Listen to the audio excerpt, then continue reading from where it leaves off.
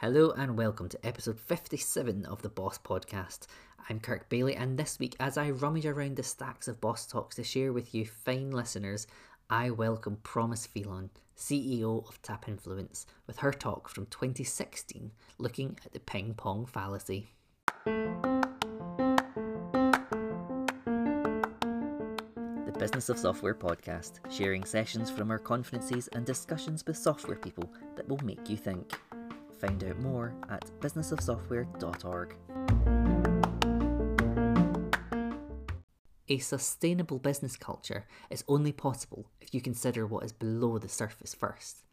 It's too easy to confuse fancy perks and fun office spaces as the mark of a good culture. The reality is, perks are meaningless without deep thought about the behaviours you encourage within your workplace. An ownership culture, transparency of performance and compensation, clarity about what it takes to win, and building winning habits amongst your team. Culture is reinforced by strong leaders with a willingness to address some of the daily things that let emotional triggers prevent us from building a great company. Promise is building a loyal team at Tap Influence, innovating a product area that's entirely uncharted and helping evolve how businesses get heard by consumers. Prior to Tap Influence, Phelan was Chief Revenue Officer at the Resumator, CEO of the Phelan Group, and served as CEO of Upmo, an enterprise talent management SaaS system. We think she's pretty badass, and I'm sure you will too. Happy listening. Hey guys, I'm Promise Phelan, and I'm the CEO of an incredible company called Tap Influence. And whenever I give these speeches, I have like my bullet points, and my PR person's here somewhere, so I will try not to drop many F-bombs today. But I think she knows how that is. But my goal is to talk about culture. And I stand before you as a successful entrepreneur, but not as someone that I would say, I have nailed culture. What I will talk about instead are the lessons that I've learned becoming the CEO of a startup that had been in existence for about 7 years. And so I'll talk about the transformation that we went through as a company. I'll talk about our growth, talk about our lessons learned. And then I want to show you an image. I love one of the things that Michael Pryor said about, at one point when you're building an organization, you have to formalize and codify ideas because you have more than 10 people in a room. It's not just 4 bros figuring things out and coding on the weekend, but it's an actual organization. So I'm going to show you a concept that we built that I will take credit for here because no one from Tap. It's called the iceberg. And so I'll talk about what that means for us and how we got there. And I hope that we get to have a good time as we go through this. Excellent. That's me. So I guess that's my bullet point. So I'm from Texas, as you can tell. I grew up in Texas, and so there may be y'alls and things happening later on. And then I moved to Silicon Valley. I started a company in college that I actually sold, which I'll tell someone else's story later. And I'd gotten into to one of the business schools there and decided I'm just going to go directly from undergrad to grad school. And this was in '97. And so in '98, I hear about this thing called the Silicon Valley, and I had met Mark Cuban. And so someone said, why don't you go up there and go be part of a great technology company? So the company I chose was called BEA Systems. And at the time, we took the company public while I was there, which was amazing. And I got to do M&A, I got to do all these different things, but I saw the valley, and I saw the trajectory of the stock market grow, and we were all internet millionaires, and sleeping in our offices. Marissa was not alone. A lot of us were doing that. And we were building this great company. And so I learned a lot about kind of the dark parts of culture where, you're working 100 hours a week and you're not having fun, but you're on a mission. And so that was the beginning of my career. And so I left BEA in 2002 and launched my own company as a services company. And we became a technology company. And I sold that business in '08. And so I saw, going from nothing, being a founder, to growing a company and then to actually selling it. And from then on, I joined companies that had been in existence. So I joined as CEO or Chief Revenue Officer, and then in 2015, I joined Tap Influence. But there was something different and ominous. Are you ready? I moved from the Silicon Valley to Boulder, Colorado. Right, where there are literally 2 black people. Okay? I got there and my husband is Caucasian. He was like, this is amazing. He had his mountain bike on his shoulder and he started riding. And then everywhere I went, people were like, are you Promise? And I was like, well, yes, I am. And then I realized, oh my God, the joke is so on me, right? Like, there's 2 of us and I saw him across the street and I was like, you. But it was such a different culture. So my first day on the job, I go into the office, and I get there at 7:30. I'm the CEO. I arrive early, and I kind of open the office. I bought donuts. And then a little bit later, office kind of got going. And by 10, the office was going. And I was like, this is weird. And then I left my office at 5 o'clock, 5:15, looked out the office, and there was no one there. And I thought, this is really interesting. Okay. Boulder was a different culture than what I had grown up in. And Boulder was going to be different. We were, when I would say things, we're in a different place. And so that was a transformation that I had to make. I was taking over for a founder. I was professionalizing this incredible company. And I was also bringing a little bit of that intensity that needed to be there because the investors were not from Boulder, they were from the East Coast. And so how do you build culture when your head is shaved, you're one of 2 black people, and you're from the most intense culture in the world from a technology perspective? Sorry, Boston, don't hate, I'm here. Silicon Valley is 1.2, but it was different. And so building a culture as the new CEO of a company, a woman, startup, we're going from a services company to a software company. There were all these dynamics that were happening at once, which created a lot of friction. And so as humans, what is the first thing we do when we enter into a situation where we feel like people are different than us? What do we do? Right, we go inside, we try to protect ourselves. What else do we do? Boom, we try to find allies. What else? Drink. I did that. And it's unprofessional for you to bring that up in a professional environment, but I was there. I did have a flask in my office, just so reposado is my drink if anyone wants to bring a little bit later. But you also try to get people to like you. It's a natural human instinct. And I know that we're all business people, we raise money. I've raised $50, $60 million in my career, and you sell businesses, you code, you build stuff, but your initial reaction when you're in an environment of people who you think do not like you is to turn those tides. And so I was like, what do people in Boulder like? Oh, they like ski days, and they like, these things, and they want to go do this and leave early and work from home, and so I did all that stuff. My initial reaction was to do all those things. And then I realized, no, wait, I'm actually building a 100-year company.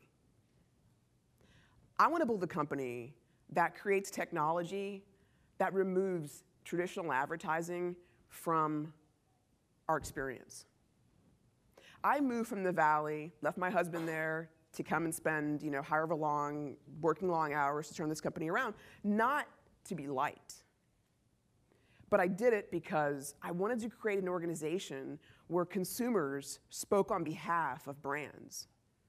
I wanted to create a company where there were no more ads, no more banners, no more, just none of that nonsense. I wanted to build a 100-year company where people could have their entire careers, where my mother, my brother, my children could all go and work and be part of. I wanted to build a 100-year company.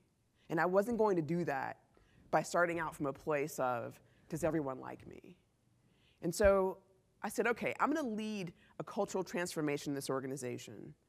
I'm also going to have to raise a lot of money because we didn't have much. I'm going to do a bunch of things at the same time, and so it was exhausting. I'm actually 28. I just look 40. But it was the beginning of taking a company that had so much incredible potential and then realizing that potential and then being okay with the fact that it wasn't going to be a popularity contest, but it was going to be a life game change for me, but also value creating for the investors, which is part of our job, value creation for the employees, which is part of the job, but more importantly, value creating for our customers, which I don't care what anyone tells you. You're not building shareholder value. You're building customer value. And I couldn't do that from the perspective of, is everyone going to like me? Actually, I want the customers to love me. And so that's where we started. So I built this concept called the iceberg. And again, we were changing our business model from services to SaaS. We were going from, kind of a more moderate pace to what I call a blend of intensity with intimacy. And Boulder bringing the intimacy, the Valley bringing the intensity. So I built something called the iceberg. And what I was trying to convey was the people who were submitting requests and who were giving me their feedback was like, we want better food, we want sriracha cashews. I don't know why, but those are delicious. If you've ever had them, they're fantastic. But they wanted things that I couldn't figure out, but just didn't jive with me. They wanted a ping pong table, we wanted ski days, we wanted all these things that I thought were interesting, but we're not gonna build a 100-year company. So I started at the bottom and I said, what's the most important thing every company needs? It needs a strong vision, but it also needs financial resources. And so in 2015, I joined in April, we grew 400% in 1 year. We changed our business model from services to SaaS. For all of you finance and CEOs, we went from a 30% gross margin to 82% in 3 quarters. It was massive. And we did that not because we just wanted to, but because we were building this 100-year company and we needed at the bottom, as you can see, we needed resources. And so I fundraised in front of everyone. After every group of meetings, I would say, here's what we learned, here are the pivots we're gonna make, here's what didn't work, here's what did work, here's what you should be thinking about, hey marketing, hey sales, here's what you can learn from this. And we successfully raised a $14 million round, and we did so, I think we quadrupled the valuation of the business in that short period of time. It was amazing. And so then people said, great, we've done this, now we're all the perks. Do we get to work from home more? Do we get to do all these things? Do we get, ski trips? And I remember talking to one of the employees and she said, I don't want much, but I think we should widen our dog policy. And I was like, what does that mean? She was like, I think the company should adopt its own dog. And I was like, you're kidding. Like, we can hardly feed ourselves. But those were perks. And people had heard about the slide at Box and they thought, are you gonna get us a slide? No, I'm not gonna get a slide. For anyone who knows, they've been to the Box offices, they have a huge slide. But as a culture, we had to move toward what we defined as culture, which is the behavior that we reward. And so that meant starting with financial resources, and then we created something called an ownership culture. So I exposed the cap table to the employees. Oh yeah. Not individual ownership, but groups of owners. Who owned our company, and what mattered to those people? I talked about my ownership and what it was tied to. I talked about what happens when we exit. And for a lot of the folks in Boulder, they hadn't been through a successful exit. I'd been through 3. And so I walked everyone through, okay, here are the details of what happens. And then the question that invariably comes is, you know where I'm going, right? Like, well then how much do I own, right? And so every employee now wants to know, how much do I own and what does that mean? And what happens and how do I get more and why do they have more than I do? And so it was opening up ownership, not only from an equity perspective, but also from a responsibility and accountability, and that's when the change happened. That's when it went from people saying, we're gonna have pizza 4 days a week, are we gonna do this, are we gonna have that, are we gonna go on a trip, to people wanting to understand what our TCV was. And those were our engineers who wanted to know, what is the average value of every deal? What is the average value, what are we spending on marketing and why? So every month when we do our all hands, I show our financials.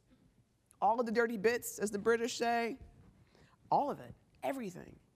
And not because I want to show off, but I want them to understand the trade-offs that we're making as an organization and where we need to optimize. And so the ownership culture is not only like how much you own, but it's like, I want you to care. I want you to care. And I don't want to be the person who has to walk in the office and say, you should be doing more. I want that motivation to come from within. And so that meant a lot of exposure of the business and a lot of exposure of how we did things. So that was pretty significant. And then more transparency. So whenever we have a group of new hires, I sit down with those new hires, I tell them the story of the company, I talk about the 100-year vision, and getting everyone on the same page. Decoding what works. So there's a study that came out today that LinkedIn did of 10,000 employees. Did anyone see that study? It came out this morning. Okay. I need to get you all a little bit more dialed into social, but that's okay.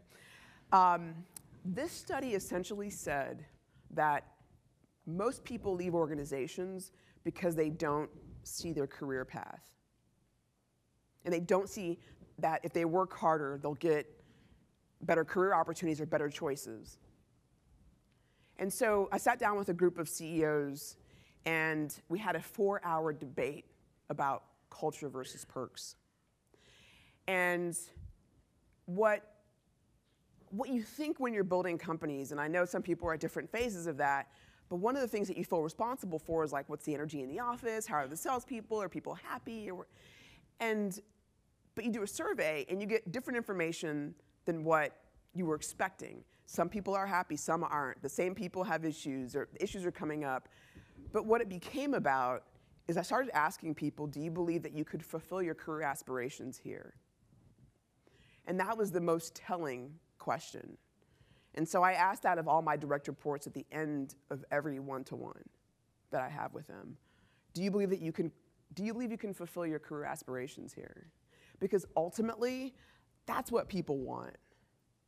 And as CEO, that's my job, is to build a successful company where people can go from an entry-level person to move laterally or move upward, but build their career here.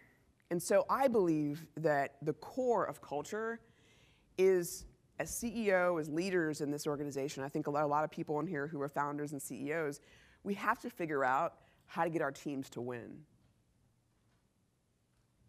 Like deep, we have to figure out how to get our teams to win. And if we can get our company and our teams to win, we can help managers, help individuals. And that's what truly drives a sticky culture from the bottom up. You guys with me?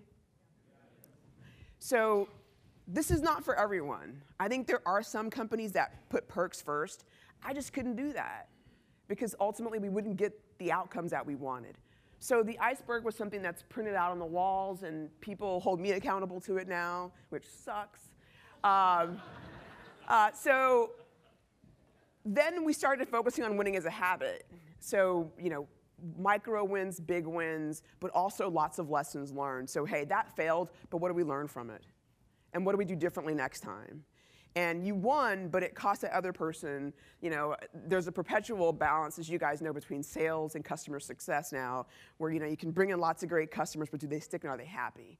And so there was such this focus on like closing deals, and that was the win.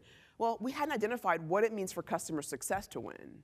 And what do we celebrate? What's the equivalent? We have this big, massive freaking gong in our office.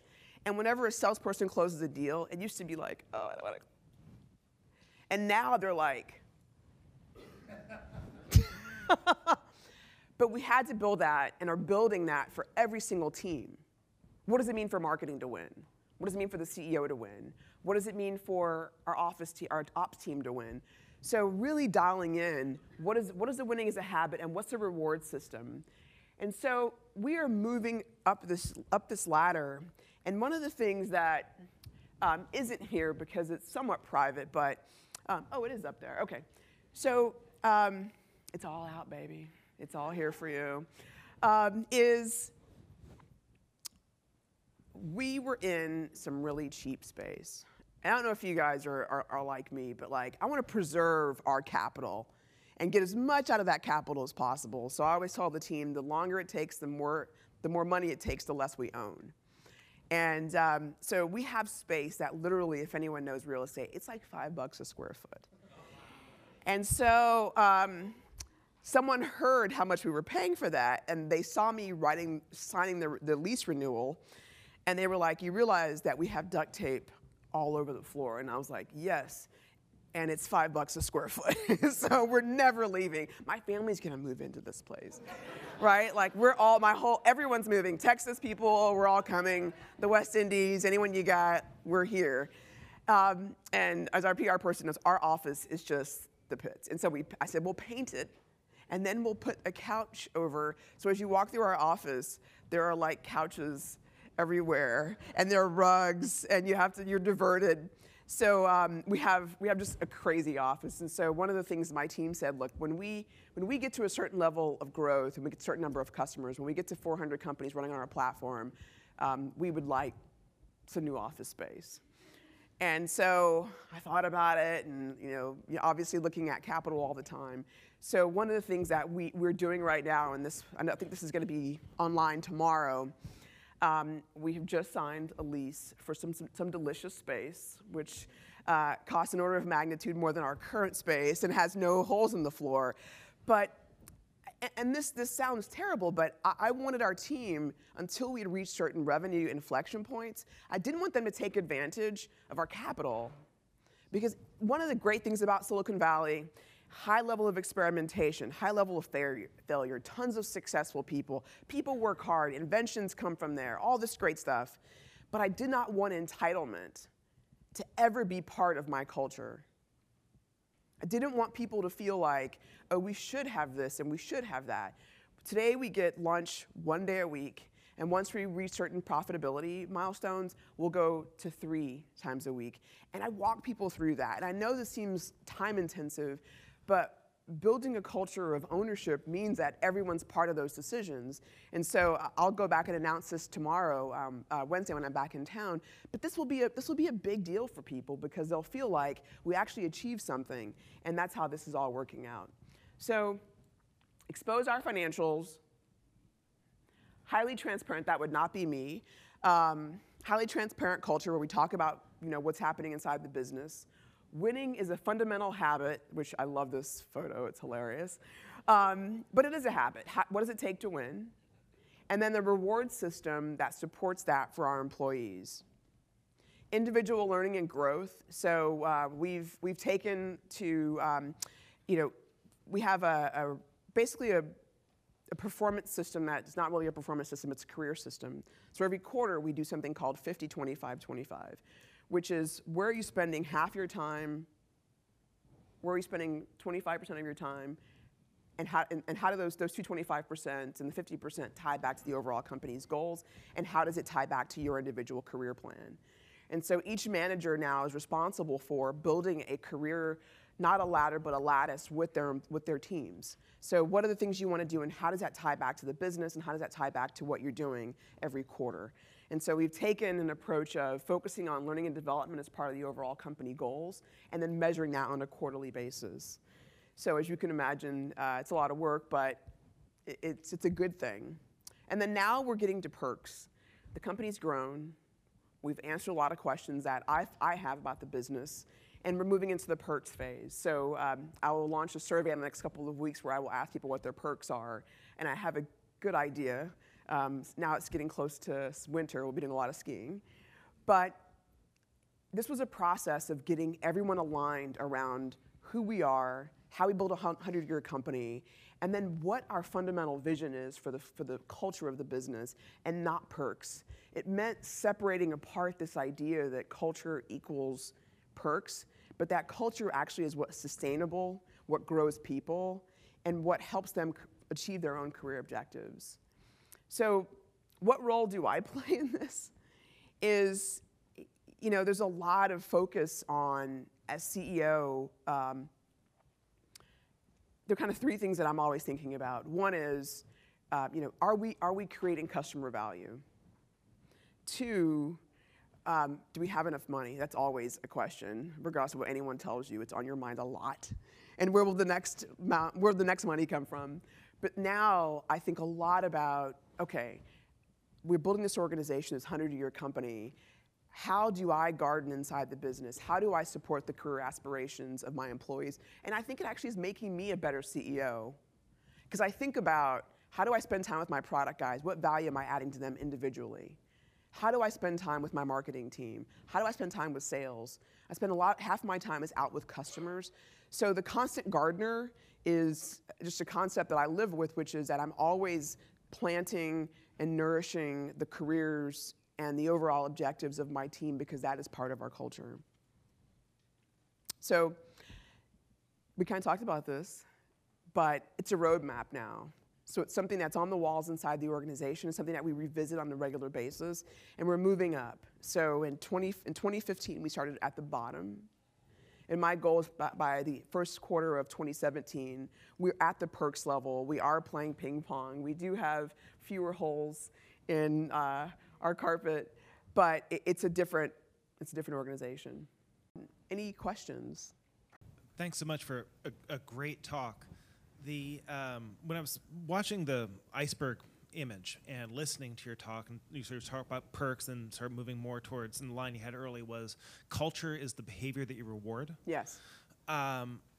It seemed like the story you're really telling is one of the icebergs sinking, right? Where instead of having perks that were above the line, you were converting them into rewards that were below the line and reinforcing the culture. And that seemed to be the arc of what you were describing.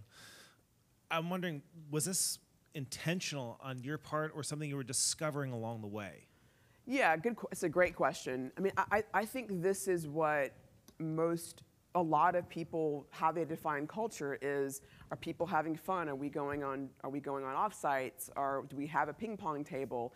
It's all those things. I mean, was it Dropbox that has the panda? Right, and I believe that is the cultural kind of collective consciousness, is that culture is about fun. That's what the definition of what it's become, but it's not sustainable. You can have a fun, great culture where everyone works from home and there's tons of flexibility and we have, sriracha peanuts every day, but the company fundamentally is not healthy. And so it was, I think it was a reaction as a CEO taking over an organization, having to transform it and be very unpopular. I did park by the trash cans. I was like, okay, is my car gonna be all right? During one period. But no, I don't think it's the iceberg sinking. I think it's exposing that below all of these perks has to be a healthy company with a healthy ecosystem, with good growth, and with a team of people who have the right skills and capabilities to take it to a 100-year mark. So I think the arc is that we're in a time where culture has become defined by perks, and that is not sustainable. Did I answer your question? Question. So as you know, most companies aren't so open and transparent about sharing financials or anything like that. And I can't help but think why that is. So Yeah. What do you think is the downside of doing that? What are some of the challenges you've had of being so open, transparent about financials and about your decision making?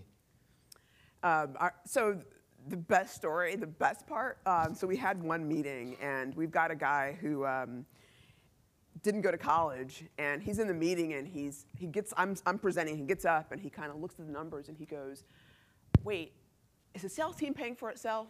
And he turns to our head of sales, he's like, are you paying for yourself? And so what I loved is, like, after that, he pulled the head of sales aside, and he was like, hey, could we do this and this better? Is there a way that we can reduce CAC? So the good part is people take ownership and accountability for improving things, and that's felt across the entire business. I think the downside is when things in moments don't go well, people are upset about that. And then when things go really well, they want to know, okay, where are the perks, right? So I don't see, I mean, when we're at 200, 400, 500 employees, I will definitely pare down how much information is going to be useful to the company. But for now, more is better. And the upside is people hold themselves and everyone else accountable. The challenge is they also don't suffer fools when it comes to results. And I kind of like that.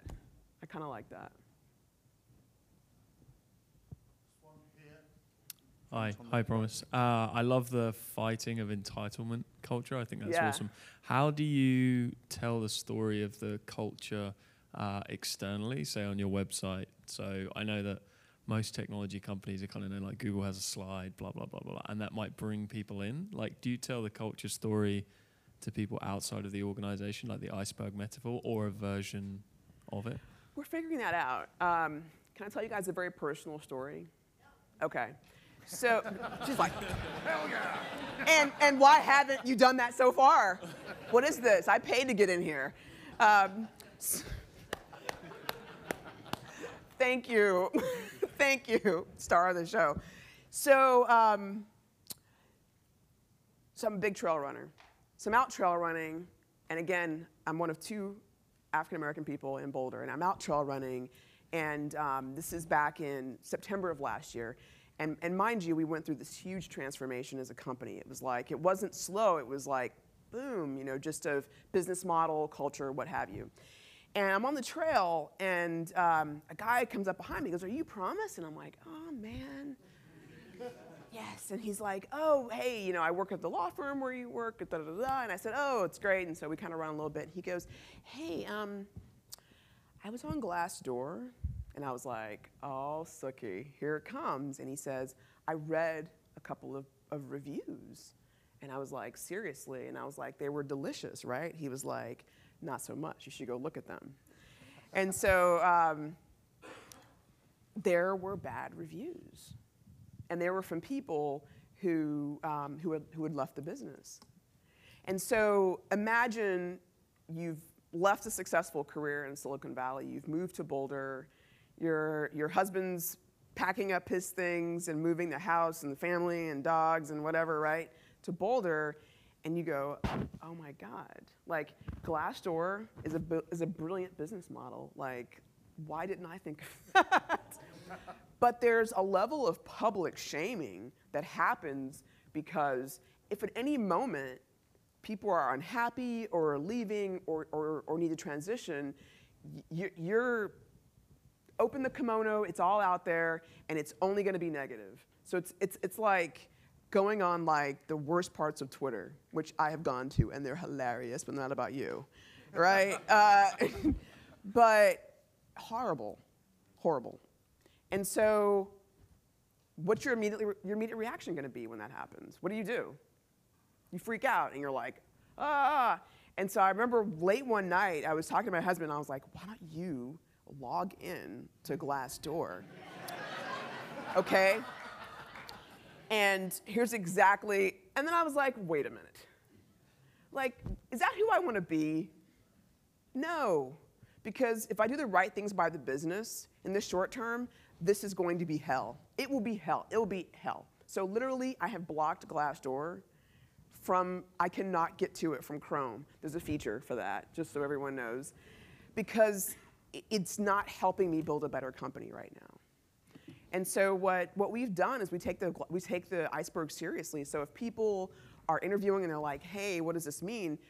Our team, individuals as well as our HR team, will walk them through it and say, "Here's the transformation that we've gone through. Hey, I've been here 2 years. I was here before Promise. There's a PPP, pre-Promise Feel." Anyway, and so we're living it, but we are starting to external. I have a video I want to show you guys in a second here that starts to externalize that concept, that we really are focused on building this together. And so the answer is, yeah, we are doing that and need to do more of it, quite frankly. Over here. Yo. The back. Raise a hand, maybe. I'm waving. There we go. You mentioned 100-year company a couple of times. Yeah. What is your 100-year vision? My 100-year vision is, so we work with some really amazing companies, and one of the things that they're realizing is that marketing in a traditional sense doesn't work. People don't open email, ads get blocked, millennials don't trust, pop-ups and whatnot, and our desire to be marketed to is declining. And I believe that's going to decline to 0 over the next 100 years. And it's going to be about authenticity, connection, and social. And so my vision is for a company that allows consumers, the people in this room, influencers, advocates, ambassadors, champions, to create content and conversations on behalf of brands, but also to give those brands feedback. And so that's the company that we've built. And so over time, we believe that we will replace a lot of the quote-unquote traditional ad revenue that companies spend on, because I love Google and I wish I would have thought of that. And let me pick a fight with them a little bit here, which is they have a lot of smart people that are making it more difficult for us to have a low cost of acquisition. Can I get an amen from anyone? But if you're a marketer and you're building marketing channels, what are you always thinking about? Optimization. Why doesn't it work? It doesn't work because the system is designed to make these things more expensive. But my vision is that as a consumer, I want to help you make a better buying decision. So I'm going to make it very easy for you to get access to my content. I'm going to tell you when things don't work with another brand that I'm working with, or I might say, hey, this one's better for you. I believe that's where commerce is going to happen 10, 20, 30, 100 years from now. And so we're building that framework now of helping brands connect with influencers and then do so in a way that's high performing and ties to revenue. Did I answer your question? I'll take the mic. Hey, promise, great presentation. I just had a question in regards, you talked about the transition from service to SaaS. Just could you expand a little bit on that? Why'd you do it? What were some of your learnings from it? And that'd be great. So I had done this before of a company that I'd founded, and we used services to help organizations. This is back in 2004. Figure out who their most profitable customers were. And so we would use NPS data and a bunch of different data sources, and we were crunching all of this, and I'm like, what if we just built a software that would just kind of do this for us? And then, emerged a SaaS company. At TAP, it was managed services. So our team was using technology to help brands connect with influencers, but we were acting on behalf as an agency.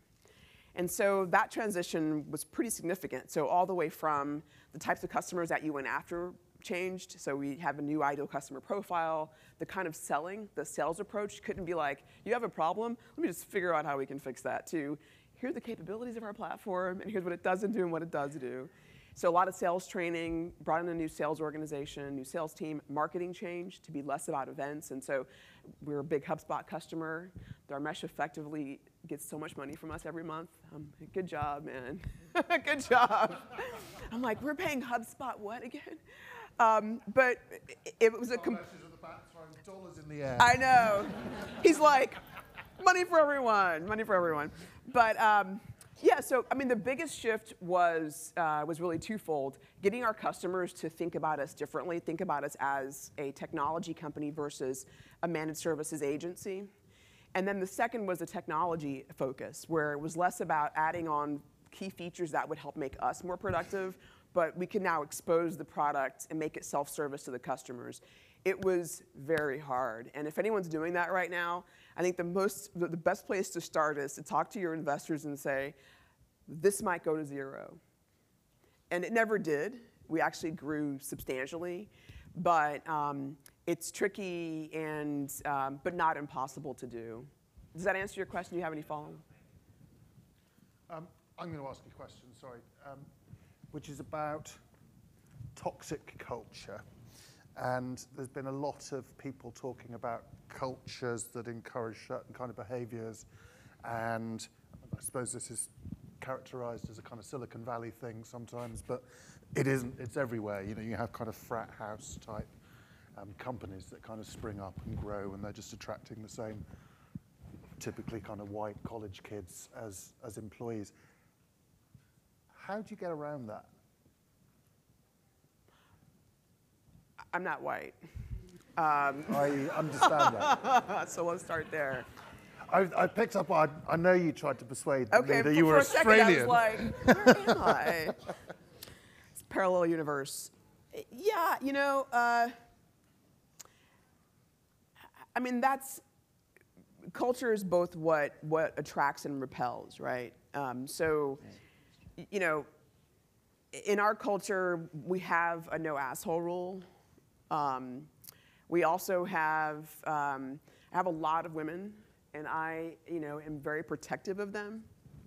So there's a lot of shenanigans I do not allow inside the business because my goal is to grow their careers.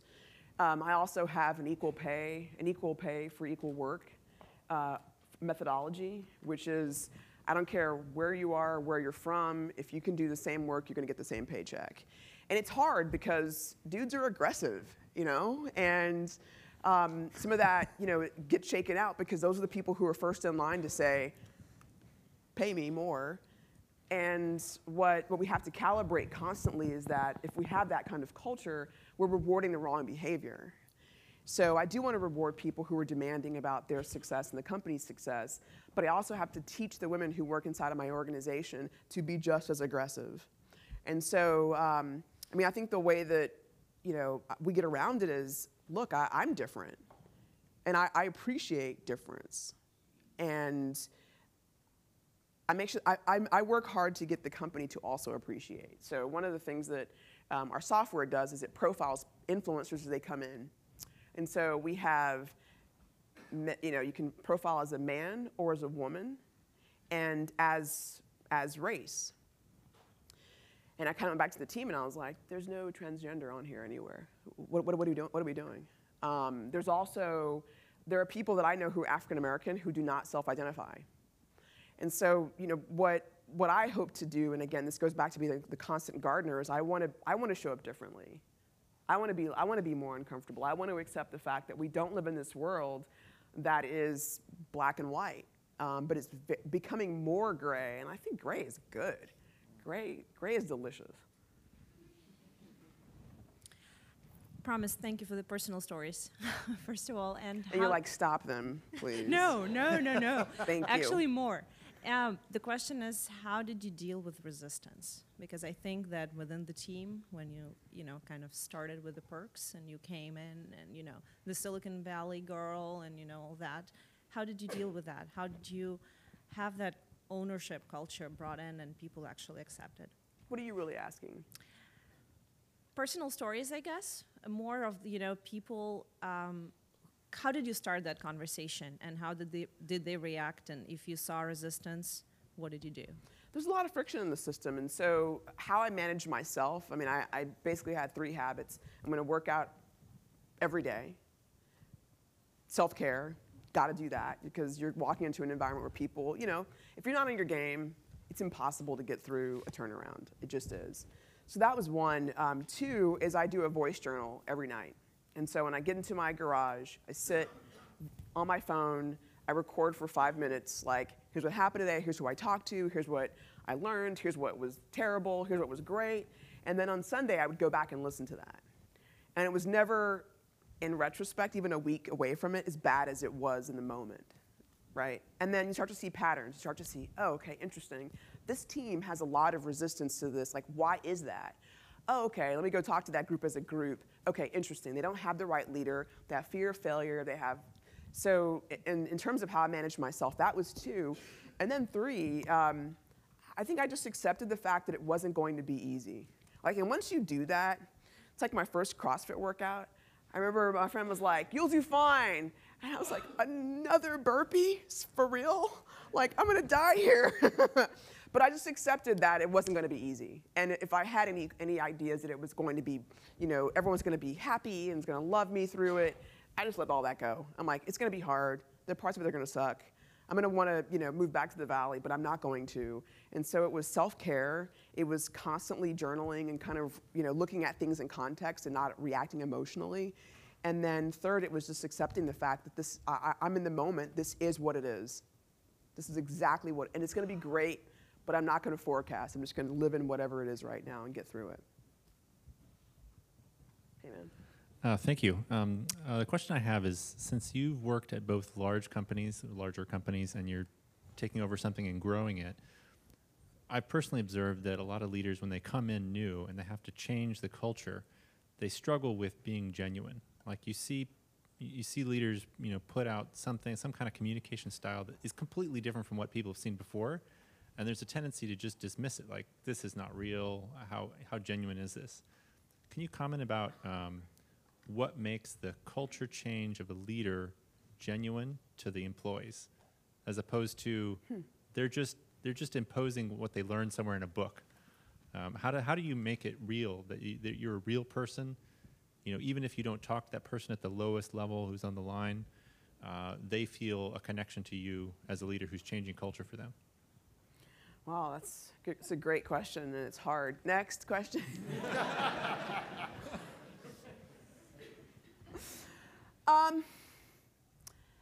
I don't think so. I transitioned out of founder in this situation, right? And that is massively unpopular, right? And what I learned in that moment was that, I can do the formal communication and follow all the bells and whistles, but I think there's something about just saying, this sucks for me too. And I think leadership, and I hope it's because the presence of diversity and women and millennials, leadership cannot be safe anymore. And I think if it is, then it's slicing off a lot of creativity. I think it's slicing off a lot of our own professional growth as leaders. And so I'm uncomfortable a lot, I'll put it that way. And I'm uncomfortable saying, you know what? So there was a hire I made, and I'd been raising money, and I came back to the office, and there was a line outside my office, and I was like, this is really weird. And they came in, they were like, she's not working. She's not working. And what are you going to do and when? And I was like, negotiating term sheets, I'm telling these people one story, and I'm like, wait a minute, okay. And they said, we can't work in this kind of environment if these three things are not, if they're not there. If we can't trust you, if we can't trust our leaders, and if we can't believe that we're doing our best work. And so I was like, shit, you know what, I fucked up. This person, needs to be coached. I need to get this person a professional coach, and I'm gonna have a real conversation with them. And so without ever breaking anyone's respect or the confidence or responsibility that we have as leaders, we can't expose people in our organizations, right? But I think we can be accountable if they're giving us that feedback that a process or something else isn't working. We have to act quickly. But I also believe it's okay to say, I screwed that up, and I'll never do it again. Hold me accountable to that. So I don't think it's easy or comfortable, but I believe that the people who are joining companies like ours absolutely demand it. So we do the quarterly Now Story Time with Promise. I own that brand. I do a breakfast and a lunch twice a week with different people in the organization. So I'll skip anyone, and I think that's 2. And then 3, there are points where, and this is unpopular, where I inject myself into the hiring process and just say, you know what, this is an important role. It's a front-end developer. Yeah, and I want to meet him. So I think there are ways to remain connected. All hands are ways to remain connected. We've gotten to the size now where I can't just be, I'm not the center of attention, it's the leadership team, but I sit in the audience. And so try to connect with different people like, hey, what do you think about that? Was that bullshit or was that real? And so I guess there is no formula. I think it's just being accessible and also having a portion of your time that's about the team.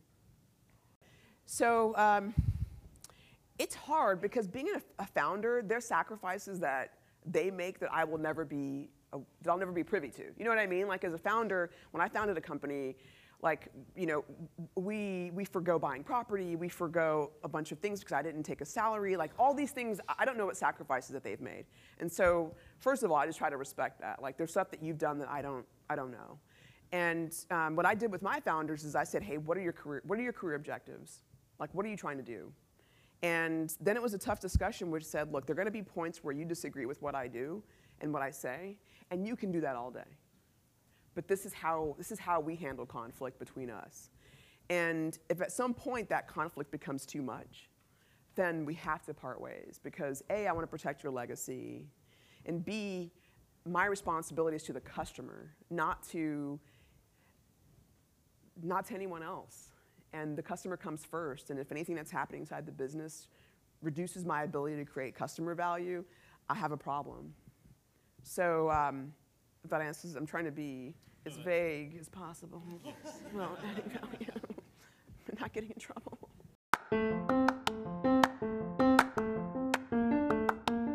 Thanks for listening to the Business of Software podcast. For more information, go to businessofsoftware.org.